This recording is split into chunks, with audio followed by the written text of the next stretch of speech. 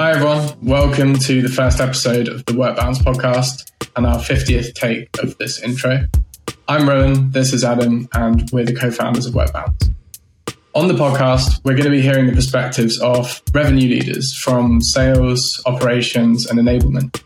We figure the less talking that we do, the better. So we're inviting guests on in pairs, and we're going to let them discuss the topics that we throw their way. On the first show, we've got Neil Ryland, the CRO at Peakon, and Roman Gruhn, Chief of Staff to the CRO at MongoDB. We talked through a few things, but mainly how management and selling have changed over the last year and what might persist into the future as we move into 2021 and beyond. Enjoy the show. I'll hand over to you guys to tell us a bit about, your background and your story and how you ended up here and doing what you do. Neil, let's start with you. Yeah, sure. So I always start, I ended up here because I'm not as good at rugby as what my mum told me I was, so I needed to find another career in quickly. So off the back of that, being in London and needing to build confidence up, I was kind of advised to get into the sales game and was very lucky to work with some amazing people who are still mentors today at a company called CapScan, that then went on to be acquired by GB Group. And that was kind of me found my way then into the tech world through an event called Toastmasters, which I'm sure a lot of people have heard of, and then got to know the Huddle team and the founders. So went on a journey with them from pretty much zero to kind of 25 million, opportunity to live in the US. And that's when I fell into management. I'm kind of living in different cities and supporting and onboarding, enabling people. And when Huddle was sold as a PE exit, I found myself working with Peakon because I realized the value and the passion that I had for putting data to teams in the same way we do with our Salesforce systems, our finance systems. And I've been kind of CRO at Peakon for the last 4.5 years on our growth journey from zero to the recent news that we intend to be acquired by Workday. Yeah, and that's obviously how Rowan and I both know you as well, right? Because we worked together for a long time at Peakon. Yeah, we had a great team. Yeah, did all right. Didn't do bad. Roman, I'll hand over to you.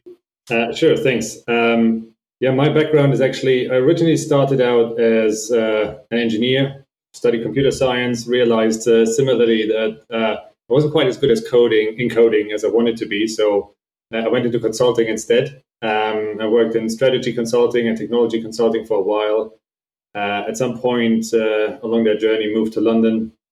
And from there, ended up at PwC before I went actually to MongoDB. My background in kind of digital transformation and operating models, process, and general architecture design was quite useful there at the beginning, working more in a pre-sales function, but then transitioned to basically becoming the right-hand support role, whatever you want to call it, chief of staff for our current CRO. And my mission there is really to create the conditions for our sales team to be successful, which involves all sorts of cross-functional projects from enablement to HR to pre-sales, post-sales, process, go-to-market, product, pretty much anything and everything that somehow impacts sales productivity, effectiveness, efficiency. It's kind of my thing. And that's how I guess we got to talk to a little bit about what can we do to maybe improve things for us as well. The sort of theme for this, right, is we're keeping it nice and loose, but the landscape of sales, how it's changed, how it's changing, and what that looks like in the future. And I guess a good place to start, the last year we've had a ton of change, right? Some of it's been great, some of it's not so great. And I think it's really interesting for us to hear, what have those challenges been for you guys? What have the wins been? What new opportunities have come out of it? Yeah, so last year certainly was quite a big shift. The majority of our sales force is actually enterprise sales, so traditional field sales, face-to-face meetings, being with the customers, being in the offices, not being able to go anywhere and meet people, of course, is like a major disruption to that strategy and that approach. So we really had to pivot quite strongly, not only with regards to how we actually engage with our customers, but also how do we engage with our sales force? How do we coach them? How do we enable them? How do we make sure that we keep them in the game and successful, and still, as I said earlier, create those conditions for them to also be successful and want to stay with us as well. And of course, that has kind of impact throughout everything, right? Like enablement. We used to do, for example, boot camps face-to-face. People flew into New York, very traditional model, right? You get them all together for a week. They get technical training, they get process training, skills training. They meet people from around the org. They get to meet some of the execs in HQ. None of that's worked anymore. So you have to virtualize all of these engagements, but you can't just move it all onto Zoom and have 8-hour Zoom meetings like nonstop. Like people would just switch off after an hour. So you really have to rethink how you do stuff and basically virtualize that whole enablement curriculum completely from the ground up. You have to slice it up into bite-sized chunks. You need to gamify it. You need to make it engaging and interesting. But again, you can't just like slice the sections up into 30-minute sections, say, well, play them back in whatever order you want. That's also not really working. So you need to find better ways to do that. So smaller groups, virtual meetups, check-in groups, breakouts, lots of activities over Zoom, actually, maybe much more than we would have had in a classroom traditionally, is really the only way to make that successful. But it did work. It's a lot of work. It takes some time to really convince leaders to take on that journey. But in the end, the results were definitely worth it. But that was just one of the examples, a huge impact, of course. Yeah, I mean, I echo everything that's kind of been shared. It's obviously is a big change. I think we're probably quite fortunate in our industries that transformation is not as challenging as what it has been for other companies, because we all work off laptops, and most of it's pretty easy for us to get on with our jobs via video, even if it's not quite as engaging as what it was before. But I think the same thing, we look at like our peak on data, for example, and I think there's a lot of stuff that's been focused around, how do we help our employees be more productive? But actually it's put a huge strain on middle managers. You have a lot of managers that are managing junior employees in their first jobs. And so it's like, not only are you not in the office to rally them and get them together in huddles or whatever, it's now like, okay, you're a first-time manager and you've got to manage junior people remotely. Like that, for me, has been one of the areas that we see the peak on data on growth scores is incredibly challenging. And all these people are in house shares. They haven't got the luxury that perhaps more senior representatives do have, where you can go into an office, or I'm hiding in the bedroom, but I've got space to be able to do it. So I think that for me has been one of the changes is, how do you support your frontline managers so that they can still be great coaches? And I think, again, there's some of the ideas that Roman put forward on little things we can do around like check-in sessions. We've actually started to invest a lot more in like video content. I know that might sound like, catch up, Neil, but actually if you think around traditional coaching, you're jumping on calls, people are tired of Zooms. So I've tried to invest a lot in doing little snippets training, like, okay, when these objections come up, here are 3 things, and there's a little video, investment in different tooling. So I think it's super relevant for Workbounce, but those types of tools now, their value is really realized because you have to rely on people doing more self-learning in their own time than what it was in the office when you could group everyone together. So I think there's definitely some good positives that come out of the back of this will last. And it's also, I think, evolved the managers to be far more empathetic into this kind of blend between work and life. It's a work-life blend that you now need to find for people. Yeah, definitely. I mean, I know when we were at Peakon, right? Or when I was at Peakon, that sales floor was so important for us to be able to take like the pulse of how the day was going, how the week was going, right? And for salespeople, it's super important too, because that's how they, it's the energy that they've lost, and they're being able to turn to people. And yeah, you're right. It's you don't get that from a playbook or it's tricky. And things kind of serve their time. I think, when we first went into this, we had, the gong in the office. We've got the whiteboards up, your leaderboards, TV screens for spiffs that are running. And you can create energy just by having them up. And now you can't, because the minute that Zoom ends, people go back to like looking at their washing machine or wherever they're facing in their house. So we have relied a lot on, technology to help to try to replicate some of that, and using what I call guardians of the culture. So the kind of core team that I know really want to help to make this difference. So we had like people instead finding objects in their house to replicate the gong, like hitting a saucepan, etc. Like different things we could then post in Slack when deals got closed. That then, Peakon loves an emoji, but then like the emojis that come off the back of it. So you'll never replace face-to-face, but what you can do is help to still create the connections and that kind of serious, not seriously thing through technology. But you've got to lead from the front in terms of doing it as well when you ask people to do these things. Yeah. So I was going to say, I mean, I think the challenges, are not so surprising, right? What's taken you by surprise with, the good stuff that's come out of it, right? What's worked out really well and has been a win in this like adaptation and change? I think one of the really nice things that we saw from people all of a sudden working from home, like it's really they can work from anywhere, right? So we actually have seen quite a lot of uptake of people maybe working remotely for a little while, going back to their parents, going back to different areas, working, I don't know, with friends, like they had to go out of flat shares, like working somewhere else. And the feedback, actually, the engagement scores that we got through that and enabling our people also to do that was actually quite positive.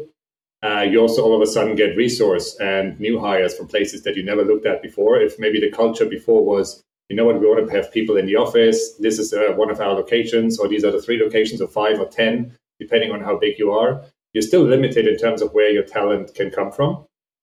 Being able now to take in people remotely and from anywhere, as long as they have a good internet connection, really changes the hiring market, especially in the tech sector where it's so competitive in places like Palo Alto or New York or London or Dublin. It's just sometimes crazy to get people for certain roles with a certain skill set. So that was definitely a big plus. How that's going to work out once we're all back using the offices that we actually have sitting there is maybe still to be seen, but it's certainly a positive, and we're working hard to find a model that will allow us to actually continue to do that while keeping the office culture that Neil was describing earlier still alive, and bring that back as well, because you can't replicate it. Like you cannot do that over Zoom or anything else. It's just not quite the same. And for some roles in particular, it's even more needed, right? Sometimes the more junior resources that you have, maybe in SDR roles, etc., they really rely on that culture and that energy that they really get from their peers being around them on a daily basis. They learn so much quicker and so much faster. They ramp up much, much better if they can be around people, and it's just more challenging to do that remotely. So not sure yet how we will replicate that going forward, but certainly remote gives you a bigger talent pool in general. I would echo all that. I think the other thing for me is that it's, and I would say I was very passionate around building a culture in the office and the kind of the discipline that comes with it, but also the kind of the ability to learn through osmosis is obviously much higher if you're in the office together and you hear calls and, you know, people share best practices and etc. But it's coming changing on, and I still see this like new level of trust that people kind of now have on the way that they're working, because you have had to, as I said earlier, blend your work life. You have to put this trust. And I think I realized actually it does still work. You know, we've had some record quarters during probably the toughest times if you, kind of put it into perspective. And I think the other thing is that it's actually built strong relationships in some ways, because you now have this small little box that is a window into someone's life, you know, that you didn't have before. You know, so it has opened up a little bit the kind of personal and work life, so that managers can actually build stronger relationships and peers will can get stronger, whether it's like kids walking in the room, the classic, pets, whatever it might be, challenges of people's internets. You actually do get to know your team weirdly in a different way that you may not have through office experience. So for me, it's also helped build some really strong trust bonds across the team and up and down the chain.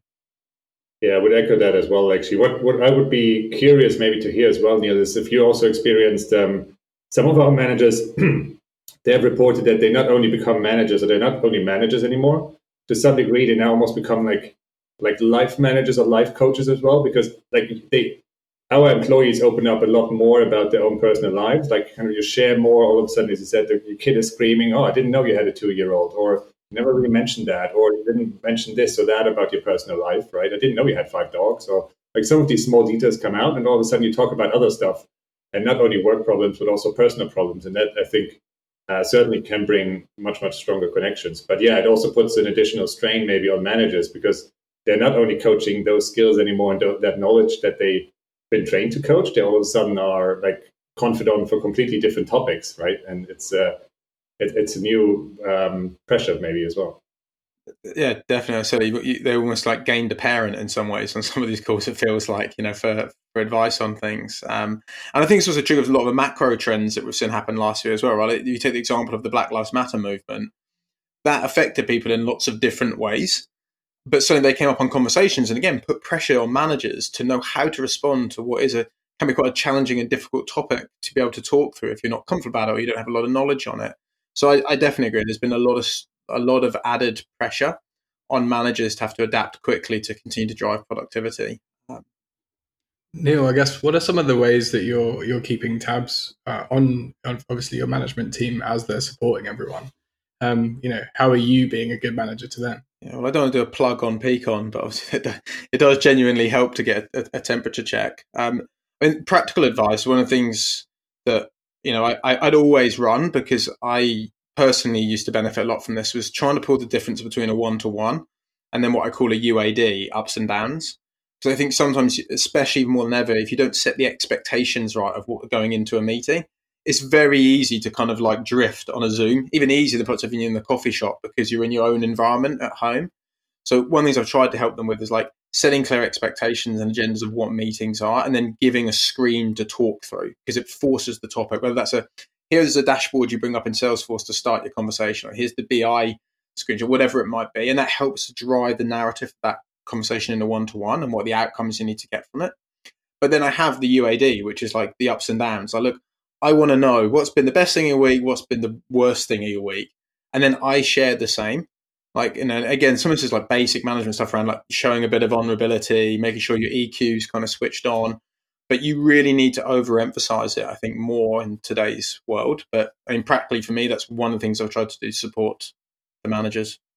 Yeah, I really like that idea actually of separating those different types of meetings that you have, whether it's a one-on-one, whether it's a very specific deal review or kind of post-mortem on a deal, or whether it is a more personal conversation. Hey, what else is going on in your life? Is there pressure? What are the things we can maybe help you with? What else is going on around it? Making that like something else and different, and making it also then like the right time to talk about these things. Doesn't mean people can't bring up problems in a one-on-one, right? Like there's something major burning at home, like they probably always bring that up, and it's fine. But it's good to give them like that dedicated space. So I really like that idea. And what you were saying there, sharing also top down, sharing the vulnerability, sharing personal stories from the executives and the leadership team. That's definitely something that we've seen also get really good response rates on all hands calls, or in general weekly newsletters, or just sharing some of these personal stories, like learning about what our CEO is doing on a Sunday evening, what he was cooking with his family, or what kind of board games our CFO is playing with his kids. Like those are details that kind of make these people also bring them more to life, make them more personable, maybe even more so than they would have ever been otherwise, because there wouldn't have been the need to over communicate maybe in certain ways, and now there is that need. So it actually opens up those channels and breaks down some barriers, which is quite nice.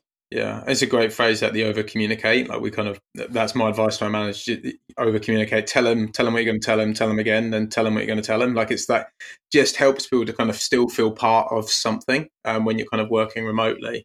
The other thing that we found started to work, and like feedback that I had, was that with the lockdowns, like people are starting to feel overwhelmed. Like, and it's very hard to describe it, because it's not like they've got loads going on in their social life, probably because, we can't get to the pubs. But there's this feeling of feeling overwhelmed because you're like, when am I going to get out? What can I do? So again, one of the things we started to put into place just in my end of my one-to-ones was like, what's the one big rock you want to move this week? Just the one thing. And then drive a load of recognition around getting that moved. Because that creates that kind of intrinsic motivation that people need. Like we're all doing spiffs and all these other things, but actually if you're not with your teammates, the camaraderie around it isn't the same. But if I'm passing on, look, hey, we made good progress on this one thing you said you wanted to do. And that also creates a sense of accomplishment for those people as well at the end of the week when you go into UAD. So again, it's the kind of like breaking things down, but just call it the one thing. What's the one thing you really want to nudge out of the way this week? And if we get it done, like that's a win. Whatever else happens, that's a win. You mentioned having a window into the life of your colleagues and I guess your manager as well. But obviously you've also got a window into the life of your customers and your prospects. So how do you think that the setup at the moment has affected the sales process? That's an interesting one. I mean, what we always aim at, or like what probably everybody knows about as well, right, is like you need to somehow build champions for your deals. Like you need to find champions within your customers that help you push something forward and kind of sell for you also when you're not there, and kind of know exactly what are the benefits of your solution versus maybe the competition, or why they should move now instead of in 6 months. And showing them more of your personal side and learning more about them somehow helps enforce these relationships between you and your champion. because you just share a lot more with them than your professional life. You all of a sudden let them see whatever the background in your room or in your office, or they know stuff about you, right? Exactly the same with your colleagues. You build stronger relationships, so you might almost get better champions. You might almost find it easier to build champions than it was before. So ultimately, that can definitely have a very positive effect on your deals. Yeah, I think it's probably pushed forward the agenda around like hyper personalization, to kind of get to know people, but also know the buyer journey. I think for me, one of the really interesting things off the back of this is that it's just proved we can do things quicker. Like if you'd have gone to one of the big banks and said, you need to get everyone in this building to work from home within 1 week and still be productive, that'd have been probably a 10-year transformation project. Like, and instead they had to do it in a week.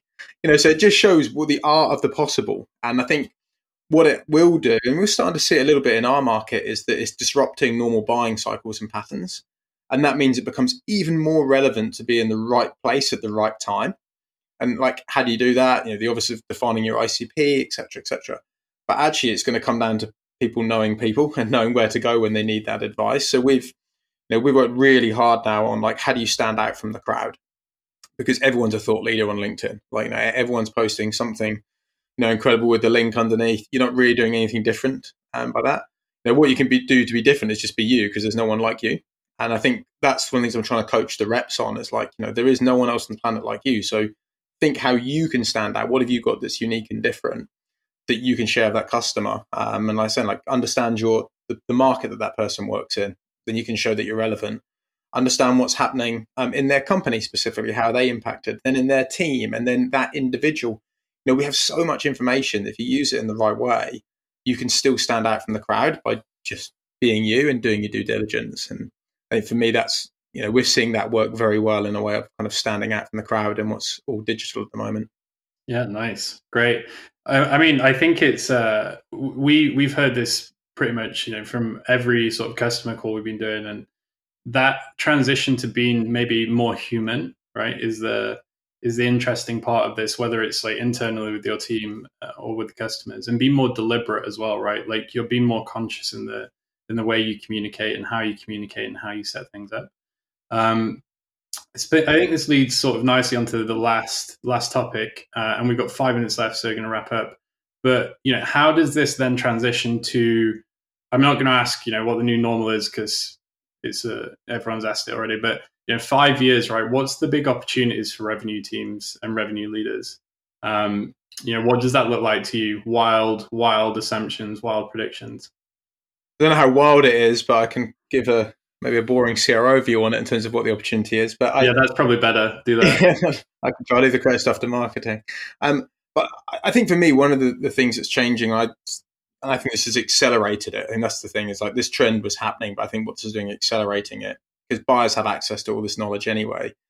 And is that whatever you say your brand is, it's only true if your customers say the same thing. Because what your brand really is what the customers are saying in the market. And I think for me, the trend on that is when you start thinking about your sales funnel and its traditional approach of like how you fill something up and then it comes out here as revenue, you actually need to start thinking more like the hourglass, because actually the most important part of your business is going to be that bottom part now, because they're the people that are going to write your reviews. They're the people that are going to talk about your experiences. And I think sales need to get closer to that part. Understanding really what is the value of the technology versus what the sales pitch is. Because now if you're going to teach someone something, they already know about your product. There's videos on YouTube. There's reviews over here. Like, there's so much information available that for me, this kind of idea of building, it's a KPMG coined white paper. It's really interesting to read around like the connected customer sales experience. We've had spin, solution selling, the challenger sale. The next wave will be the connected customer, because you are going to have to be hyper personalized and really understand that buyer's journey and what they're doing in order to be the value add. So I think for me, that will be one of the ways we have to think around how do we change our pipeline stages, how do we coach our reps, their onboarding experience, all those things for them to stay relevant in the future as we move forward. Yeah, I think that makes a lot of sense to me, especially what you said there earlier around really getting to know not just your product, but actually getting to know the market, the industry, the company, the team that they're working in, or the business unit, and their specific personalized goals and kind of challenges that they face.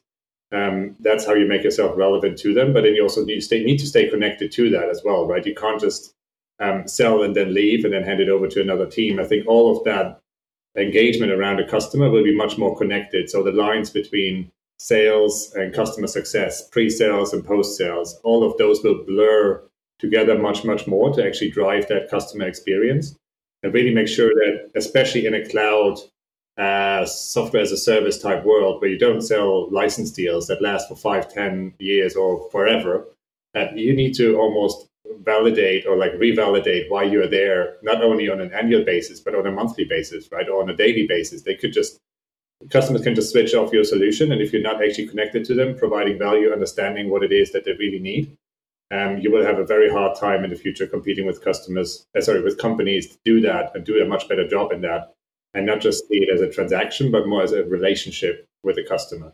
Then you need to build that constant relationship. It's not just one deal or two deals. It's a relationship that you build, and alongside that, there might be deals. We do like start doing like almost like the acid test on that with calls, where we say to the reps, like, what did you teach the prospect? Like, what do you reckon is written in their notepad that they learned that they didn't know coming on the call? Because 90% of your sales pitch is probably already available on our website somewhere. So what was the bit that you were the value add on? And like, can you frame it? Can you define it? It's just a good way of getting the reps to think when they're prepping on this call is, what is that piece of information that I can help them understand about their market, their company, their department, et cetera, et cetera. So you can start to also validate the stuff as well and how successful it is. Yeah, that's a great tip. That's going in the social snippet, I think. Nice. Well, I mean, that's great timing, right? I think that's a good place to stop. Good time to wrap up. I just want to say thanks to you both for doing this. Like, super insightful for me. I won't speak for Rowan, or I will, and I'll say it was super insightful for him as well. That's pretty exciting.